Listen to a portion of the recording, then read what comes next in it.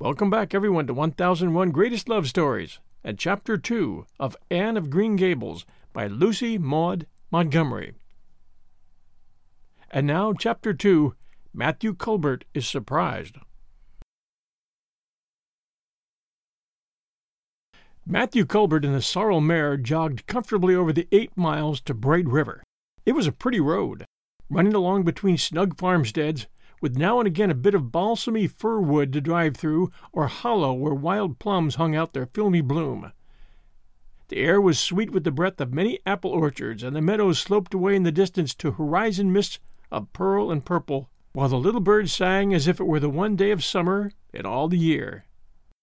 Matthew enjoyed the drive after his own fashion, except during the moments when he met women and had to nod to them. For in Prince Edward Island you are supposed to nod to all and sundry you meet on the road, whether you know them or not. Matthew dreaded all women except Marilla and Mrs. Rachel. He had an uncomfortable feeling that the mysterious creatures were secretly laughing at him. He may have been quite right in thinking so, for he was an odd-looking personage, with an ungainly figure and long iron-gray hair that touched his stooping shoulders, and a full, soft brown beard which he had worn ever since he was 20. In fact, he had looked at 20 very much as he looked at 60, lacking a little of the grayness. When he reached Bright River there was no sign of any train. He thought he was too early, so he tied his horse in the yard of the small Bright River Hotel and went over to the station house. The long platform was almost deserted, the only living creature in sight being a girl who was sitting on a pile of shingles at the extreme end. Matthew, barely noting that it was a girl, sidled past her as quickly as possible without looking at her. Had he looked, he could hardly have failed to notice the tense rigidity and expectation of her attitude and expression. She was sitting there waiting for something or somebody, and since sitting and waiting was the only thing to do just then, she sat and waited with all her might and main. Matthew encountered the station master locking up the ticket office preparatory to going home for supper, and asked him if the 5:30 train would soon be along. "Oh, the 5:30 train's been in and gone half an hour ago," answered that brisk official. "But there was a passenger dropped off for you, a little girl. She's sitting out there on the shingles. I asked her to go into the ladies' waiting room, but she informed me gravely that she preferred to stay outside. There was more scope for the imagination, she said. She's a case, I should say." "I'm not expecting a girl," said Matthew, blankly. "It's a boy I've come for. He should be here.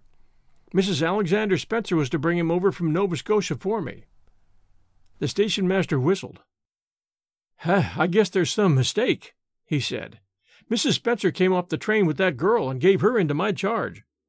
Said you and your sister were adopting her from an orphan asylum and that you would be along for her presently. That's all I know about it, and I haven't got any more orphans concealed hereabouts." "I don't understand," said Matthew, helplessly, wishing that Marilla was at hand to cope with the situation. "Well, you'd better question the girl," said the station master, carelessly. "I dare say she'll be able to explain. She's got a tongue of her own, that's certain. Maybe they were out of boys of the brand you wanted."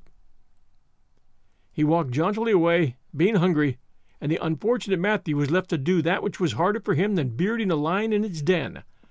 Walk up to a girl, a strange girl, an orphan girl, and demand of her why she wasn't a boy.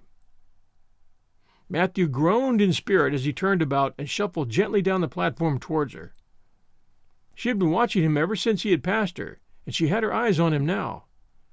Matthew was not looking at her, and would not have seen what she was really like if he had been, but an ordinary observer would have seen this: a child of about 11, garbed in a very short, very tight, very ugly dress of yellowish-gray wincey. She wore a faded brown sailor hat, and beneath the hat, extending down her back, were 2 braids of very thick, decidedly red hair. Her face was small, white, and thin, also much freckled. Her mouth was large, and so were her eyes, which looked green in some lights and moods, and gray in others. So far, the ordinary observer, an extraordinary observer, might have seen that the chin was very pointed and pronounced, that the big eyes were full of spirit and vivacity, that the mouth was sweet-lipped and expressive, that the forehead was broad and full. In short, our discerning extraordinary observer might have concluded that no commonplace soul inhabited the body of this stray woman-child of whom Matthew Colbert was so ludicrously afraid. Matthew, however, was spared the ordeal of speaking first, for as soon as she concluded that he was coming to her, she stood up, grasping with one thin brown hand the handle of a shabby, old-fashioned carpet-bag. The other she held out to him. "I suppose you are Matthew Colbert of Green Gables," she said, in a peculiarly clear, sweet voice. "I am very glad to see you. I was beginning to be afraid you weren't coming for me, and I was imagining all the things that might have happened to prevent you. I had made up my mind that if you didn't come for me tonight, I'd go down the track to that big wild cherry tree at the bend and climb up into it and stay all night. I wouldn't be a bit afraid, and it would be lovely to sleep in a wild cherry tree all white with bloom in the moonshine. Don't you think? You could imagine you were dwelling in marble halls, couldn't you? And I was quite sure you would come for me in the morning, if you didn't tonight." Matthew had taken the scrawny little hand awkwardly in his. Then and there he decided what to do. He could not tell this child with the glowing eyes that there had been a mistake. He would take her home and let Marilla do that. She couldn't be left at Bright River anyhow, no matter what mistake had been made, so all questions and explanations might as well be deferred until he was safely back at Green Gables. "I'm sorry I was late," he said shyly. "Come along. The horse is over in the yard. Give me your bag." "Oh, I can carry it," the child responded cheerfully. "It isn't heavy. I've got all my worldly goods in it, but it isn't heavy. And if it isn't carried in just a certain way, the handle pulls out. So I'd better keep it because I know the exact knack of it. It's an extremely old carpet-bag. Oh, I'm very glad you've come, even if it would have been nice to sleep in a wild cherry tree. We've got to drive a long piece, haven't we? Mrs. Spencer said it was 8 miles. I'm glad because I love driving. Oh, it seems so wonderful that I'm going to live with you and belong to you. I've never belonged to anybody, not really. But the asylum was the worst.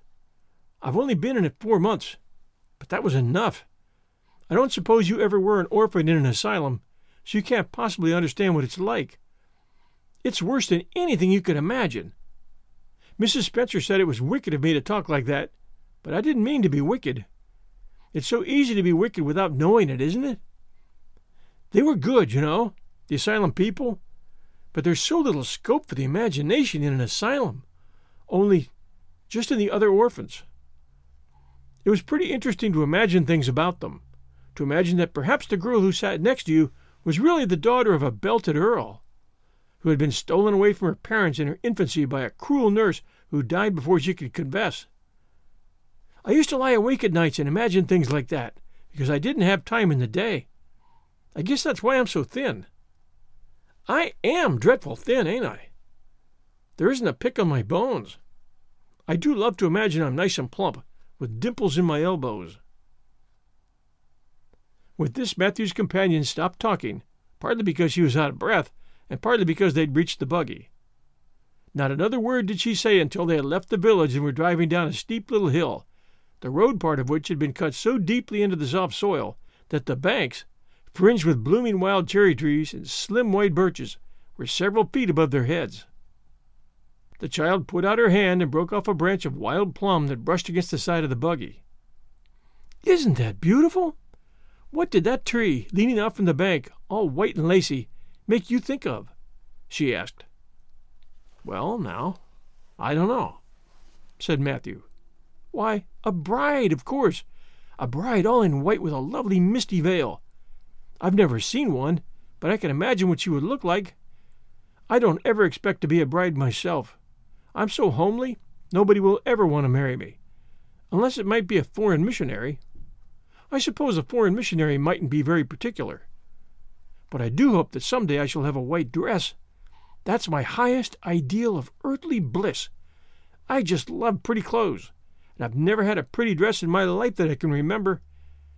But of course, it's all the more to look forward to, isn't it? And then I can imagine that I'm dressed gorgeously. This morning when I left the asylum, I felt so ashamed because I had to wear this horrid old wincey dress. All the orphans had to wear them, you know. A merchant in Hopeton last winter donated 300 yards of wincey to the asylum. Some people said it was because he couldn't sell it, but I'd rather believe it was out of the kindness of his heart, wouldn't you? When we got on the train, I felt as if everybody must be looking at me and pitying me. But I just went to work and imagined that I had on the most beautiful pale blue silk dress. Because when you are imagining, you might as well imagine something worthwhile. And a big hat, all flowers and nodding plumes, and a gold watch, and kid gloves and boots. I felt cheered up right away, and I enjoyed my trip to the island with all my might. I wasn't a bit sick coming over in the boat. Neither was Mrs. Spencer, although she generally is. She said she didn't have time to get sick, watching to see that I didn't fall overboard. She said she never saw the beat of me for prowling about. But if it kept her from being seasick, it's a mercy I did prowl, isn't it? And I wanted to see everything that was to be seen on that boat, because I didn't know whether I'd ever have another opportunity. Oh, there are a lot more cherry trees in bloom. This island is the bloomiest place. I just love it already, and I'm so glad I'm going to live here. I've always heard that Prince Edward Island was the prettiest place in the world, and I used to imagine I was living here, but I never really expected I would. It's delightful when your imaginations come true, isn't it? But those red roads are so funny. When we got into the train at Charlottetown and the red roads began to flash past, I asked Mrs. Spencer what made them red, and she said she didn't know, and for pity's sake not to ask her any more questions. She said I must have asked her 1,000 already. I suppose I had, too. But how are you going to find out about things if you don't ask questions? And what does make the rose red? Well, now, I don't know, said Matthew. Well, that's one of the things to find out sometime. Isn't it splendid to think of all the things that are there to find out about? It just makes me feel glad to be alive. It's such an interesting world. It wouldn't be half so interesting if we knew all about everything, would it? There'd be no scope for imagination then, would there? Am I talking too much? People are always telling me I do. Would you rather I didn't talk? If you say so, I'll stop. I can stop when I make up my mind to it, although it's difficult. Matthew, much to his own surprise, was enjoying himself. Like most quiet folks, he liked talkative people when they were willing to do the talking themselves and did not expect him to keep up his end of it. But he had never expected to enjoy the society of a little girl. Women were bad enough in all conscience, but little girls were worse. He detested the way they had of sidling past him timidly with sidewise glances, as if they expected him to gobble them up at a mouthful if they ventured to say a word. That was the Avonlea type of well-bred little girl. But this little freckled witch was very different, and although he found it rather difficult for his slower intelligence to keep up with her brisk mental processes, he thought that he kind of liked her chatter.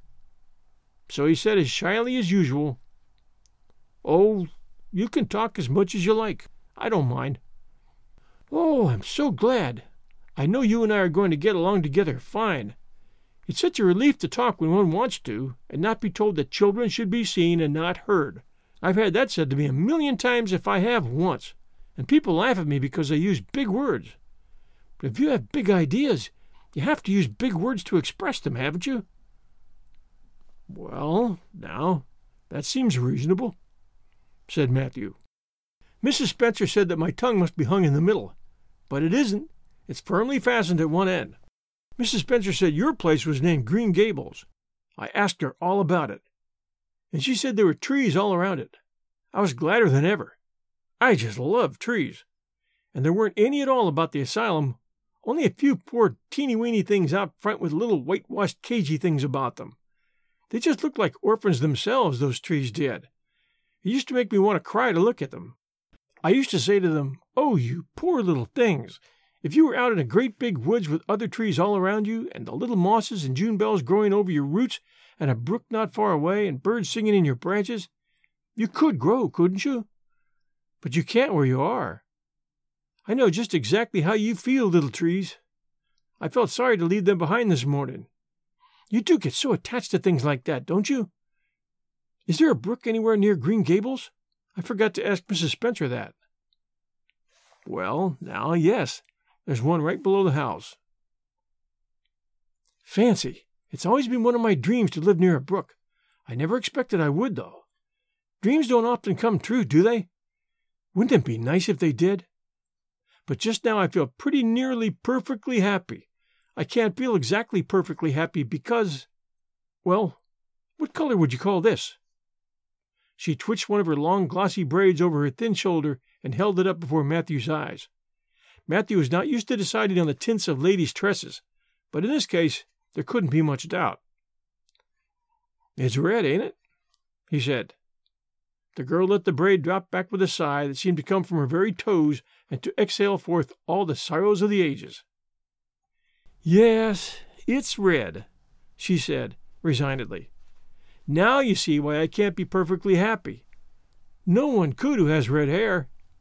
I don't mind the other things so much, the freckles and the green eyes and my skinniness. I can imagine them away.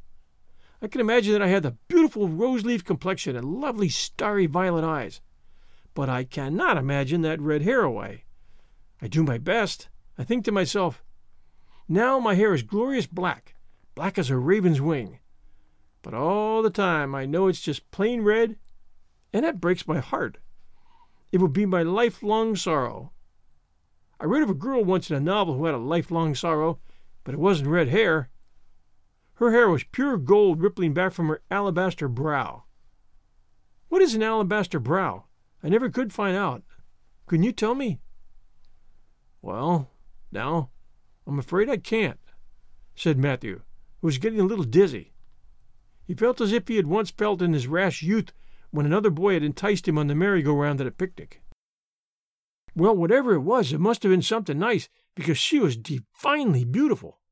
Have you ever imagined what it must feel like to be divinely beautiful?" "Well, now, no, I haven't," confessed Matthew ingenuously. "I have, often. Which would you rather be if you had the choice? Divinely beautiful, or dazzlingly clever, or angelically good?"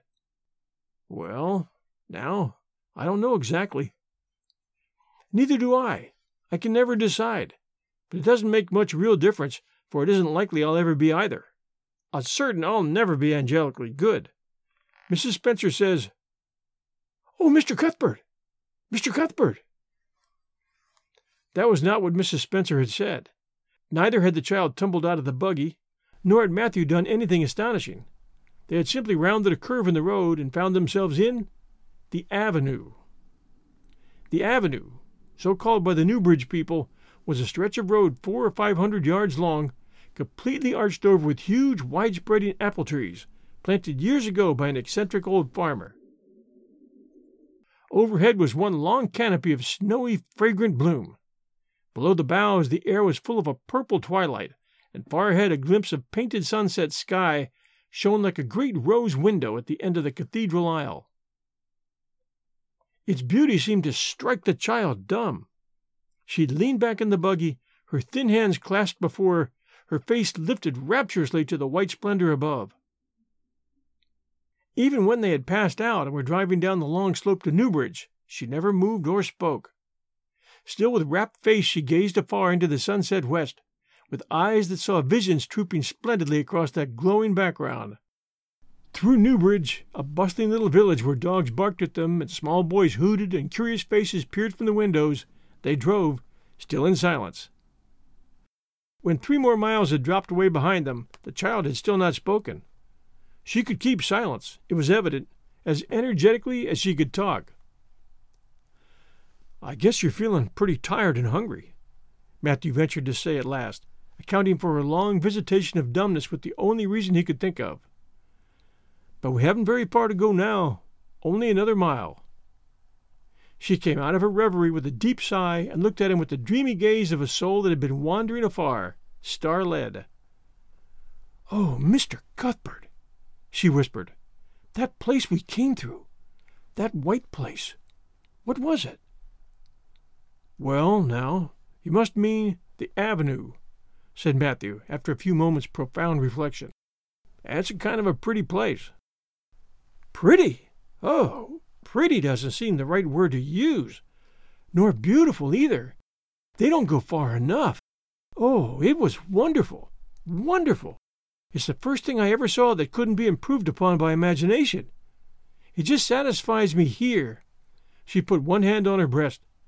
"It made a queer, funny ache, and yet it was a pleasant ache. Did you ever have an ache like that, Mr. Cuthbert?"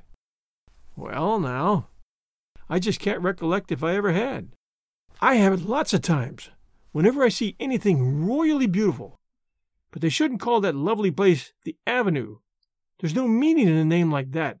They should call it, let me see, the White Way of Delight. Isn't that a nice, imaginative name? When I don't like the name of a place or person, I always imagine a new one, and I always think of them so. There was a girl at the asylum whose name was Hepzibah Jenkins, but I always imagined her as Rosala de Vere. Other people may call that place the Avenue, but I shall always call it the White Way of Delight. Have we really only another mile to go before we get home? I'm glad and I'm sorry. I'm sorry because this drive has been so pleasant, and I'm always sorry when pleasant things end. Something still pleasanter may come after, but you can never be sure. And it's so often the case that it isn't pleasanter. That's been my experience up to now. But I'm glad to think of getting home. You see, I've never had a real home since I can remember. It gives me that pleasant ache again just to think of coming to a really, truly home. Oh, isn't that pretty?" They had driven over the crest of a hill. Below them was a pond, looking almost like a river, so long and winding was it. A bridge spanned it midway, and from there to its lower end, where an amber-hued belt of sand hills shut it in from the dark blue gulf beyond, the water was a glory of many shifting hues, the most spiritual shadings of crocus and rose and ethereal green, with other elusive tintings for which no name has ever been found. Above the bridge, the pond ran up into fringing groves of fir and maple, and lay all darkly translucent in their wavering shadows. Here and there a wild plum leaned out from the bank like a white-clad girl tiptoeing to her own reflection. From the marsh at the head of the pond came the clear, mournfully sweet chorus of the frogs. There was a gray little house peering around a white apple orchard on a slope beyond, and, although it was not yet quite dark, a light was shining from one of the windows. "That's Barry's Pond," said Matthew. "Oh, I don't like that name either. I shall call it, let me see, the Lake of Shining Waters. Yes, that's the right name for it. I know because of the thrill. When I hit on a name that suits exactly, it gives me a thrill. Do things ever give you a thrill?" Matthew ruminated. "Well, now, yes. It always kind of gives me a thrill to see them ugly white grubs that spade up in the cucumber beds. I hate the look of 'em." "Oh, I don't think that can exactly be the same kind of a thrill. Do you think it can? There doesn't seem to be much connection between grubs and lakes of shining waters. But why do other people call it Barry's Pond?" "I reckon because Mr. Barry lives up there in that house. Orchard Slope's the name of his place. If it wasn't for that big bush behind it, you could see Green Gables from here. But we have to go over the bridge and round by the road, so it's near half a mile further." "Has Mr. Barry any little girls?" "Well, not so very little either. Girls about my size?" "He's got one about 11. Her name is Diana." "Oh!" with a long indrawing of breath. "What a perfectly lovely name." "Well, now, I don't know. There's something dreadful heathenish about it, seems to me. I'd rather Jane or Mary or some sensible name like that. But when Diana was born, there was a schoolmaster boarding there, and they gave him the naming of her, and he called her Diana. I wish there'd been a schoolmaster like that around when I was born. Oh, here we are at the bridge. I'm going to shut my eyes tight. I'm always afraid of going over bridges. I can't help imagining that perhaps just as we get to the middle, they'll crumple up like a jackknife and nip us. So I shut my eyes. But I always have to open them when I think we're getting near the middle. Because, you see, if the bridge did crumple up, I'd want to see it crumple. What a jolly rumble it makes. I always like the rumble part of it. Isn't it splendid there are so many things to like in this world? There, we're over. Now I'll look back. Good night, dear Lake of Shining Waters. I always say good night to the things I love, just as I would to people. I think they like it. That water looks as if it was smiling at me." When they had driven up the further hill and around a corner, Matthew said, "We're pretty near home now. That's Green Gables over—" "Oh, don't tell me," she interrupted breathlessly, catching at his partially raised arm and shutting her eyes that she might not see his gesture. "Let me guess. I'm sure I'll guess right." She opened her eyes and looked about her. They were on the crest of a hill. The sun had set some time since, but the landscape was still clear in the mellow afterlight. To the west a dark church spire rose up against a marigold sky. Below was a little valley, and beyond a long, gently rising slope with snug farmsteads scattered along it. From one to the other the child's eyes darted, eager and wistful. At last they lingered on one away to the left, far back from the road, dimly white with blossoming trees in the twilight of the surrounding woods. Over it, in the stainless southwest sky, a great crystal-white star was shining like a lamp of guidance and promise. "That's it, isn't it?" she said, pointing. Matthew slapped the reins on the sorrel's back delightedly. "Well, now, you've guessed it. But I reckon Mrs. Spencer described it so's you could tell." "No, she didn't. Really, she didn't. All she said might just as well have been about most of those other places. I hadn't any real idea what it looked like. But just as soon as I saw it, I felt I was home. Oh, it seems as if I must be in a dream. Do you know, my arm must be black and blue from the elbow up, for I've pinched myself so many times today. Every little while a horrible sickening feeling would come over me, and I'd be so afraid it was all a dream. Then I'd pinch myself to see if it was real, until suddenly I remembered that even supposing it was only a dream, I'd better go on dreaming as long as I could, so I stopped pinching. But it is real, and we're nearly home." With a sigh of rapture she relapsed into silence. Matthew stirred uneasily. He felt glad that it would be Marilla, and not he, who would have to tell this waif of the world that the home she longed for was not to be hers after all. They drove over Lynn's Hollow, where it was already quite dark, but not so dark that Mrs. Rachel could not see them from her window vantage, and up the hill and into the long lane of Green Gables. By the time they arrived at the house, Matthew was shrinking from the approaching revelation with an energy he did not understand. It was not of Marilla or himself he was thinking of. It was not of Marilla, but of the child's disappointment. When he thought of that rapt light being quenched in her eyes, he had an uncomfortable feeling that he was going to assist at murdering something, much the same feeling that came over him when he had to kill a lamb or calf or any other innocent little creature. The yard was quite dark as they turned into it, and the poplar leaves were rustling silkily all around it. "Listen to the trees talking in their sleep," she whispered, as he lifted her to the ground. "What nice dreams they must have." Then, holding tightly to the carpet-bag which contained all her worldly goods, she followed him into the house. Thanks for joining us for Chapter 2 of Anne of Green Gables by Lucy Maud Montgomery. I hope you're enjoying the story as much as I am. If you are, please send us a nice review if you're an Apple listener for 1001 Greatest Love Stories.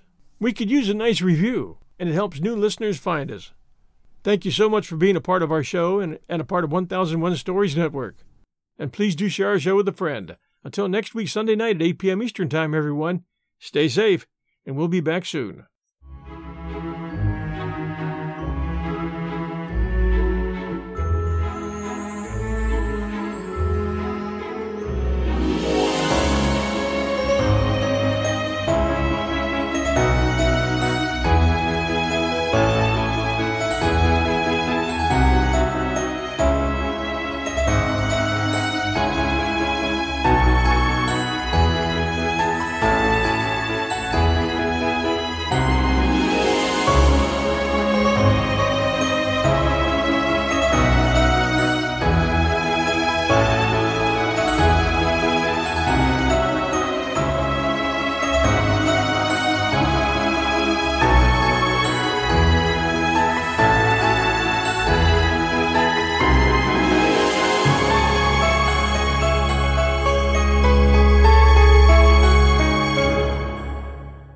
Our bodies come in different shapes and sizes, so doesn't it make sense that our weight loss plans should too? That's the beauty of Noom. They build a personal plan that factors in dietary restrictions, medical issues, and other personal needs so your plan works for you. Noom doesn't restrict or shame when you want to treat yourself. Their flexible program focuses on progress instead of perfection. You don't have to give up carbs or anything. And with their daily lessons, you can learn something new about your food choices every day. After just a few days of using the app, I learned how to recognize cues for overeating and how to choose the right foods to feel full. Stay focused on what's important to you with Noom's psychology and biology-based approach. Sign up for your trial today at Noom.com. That's Noom.com.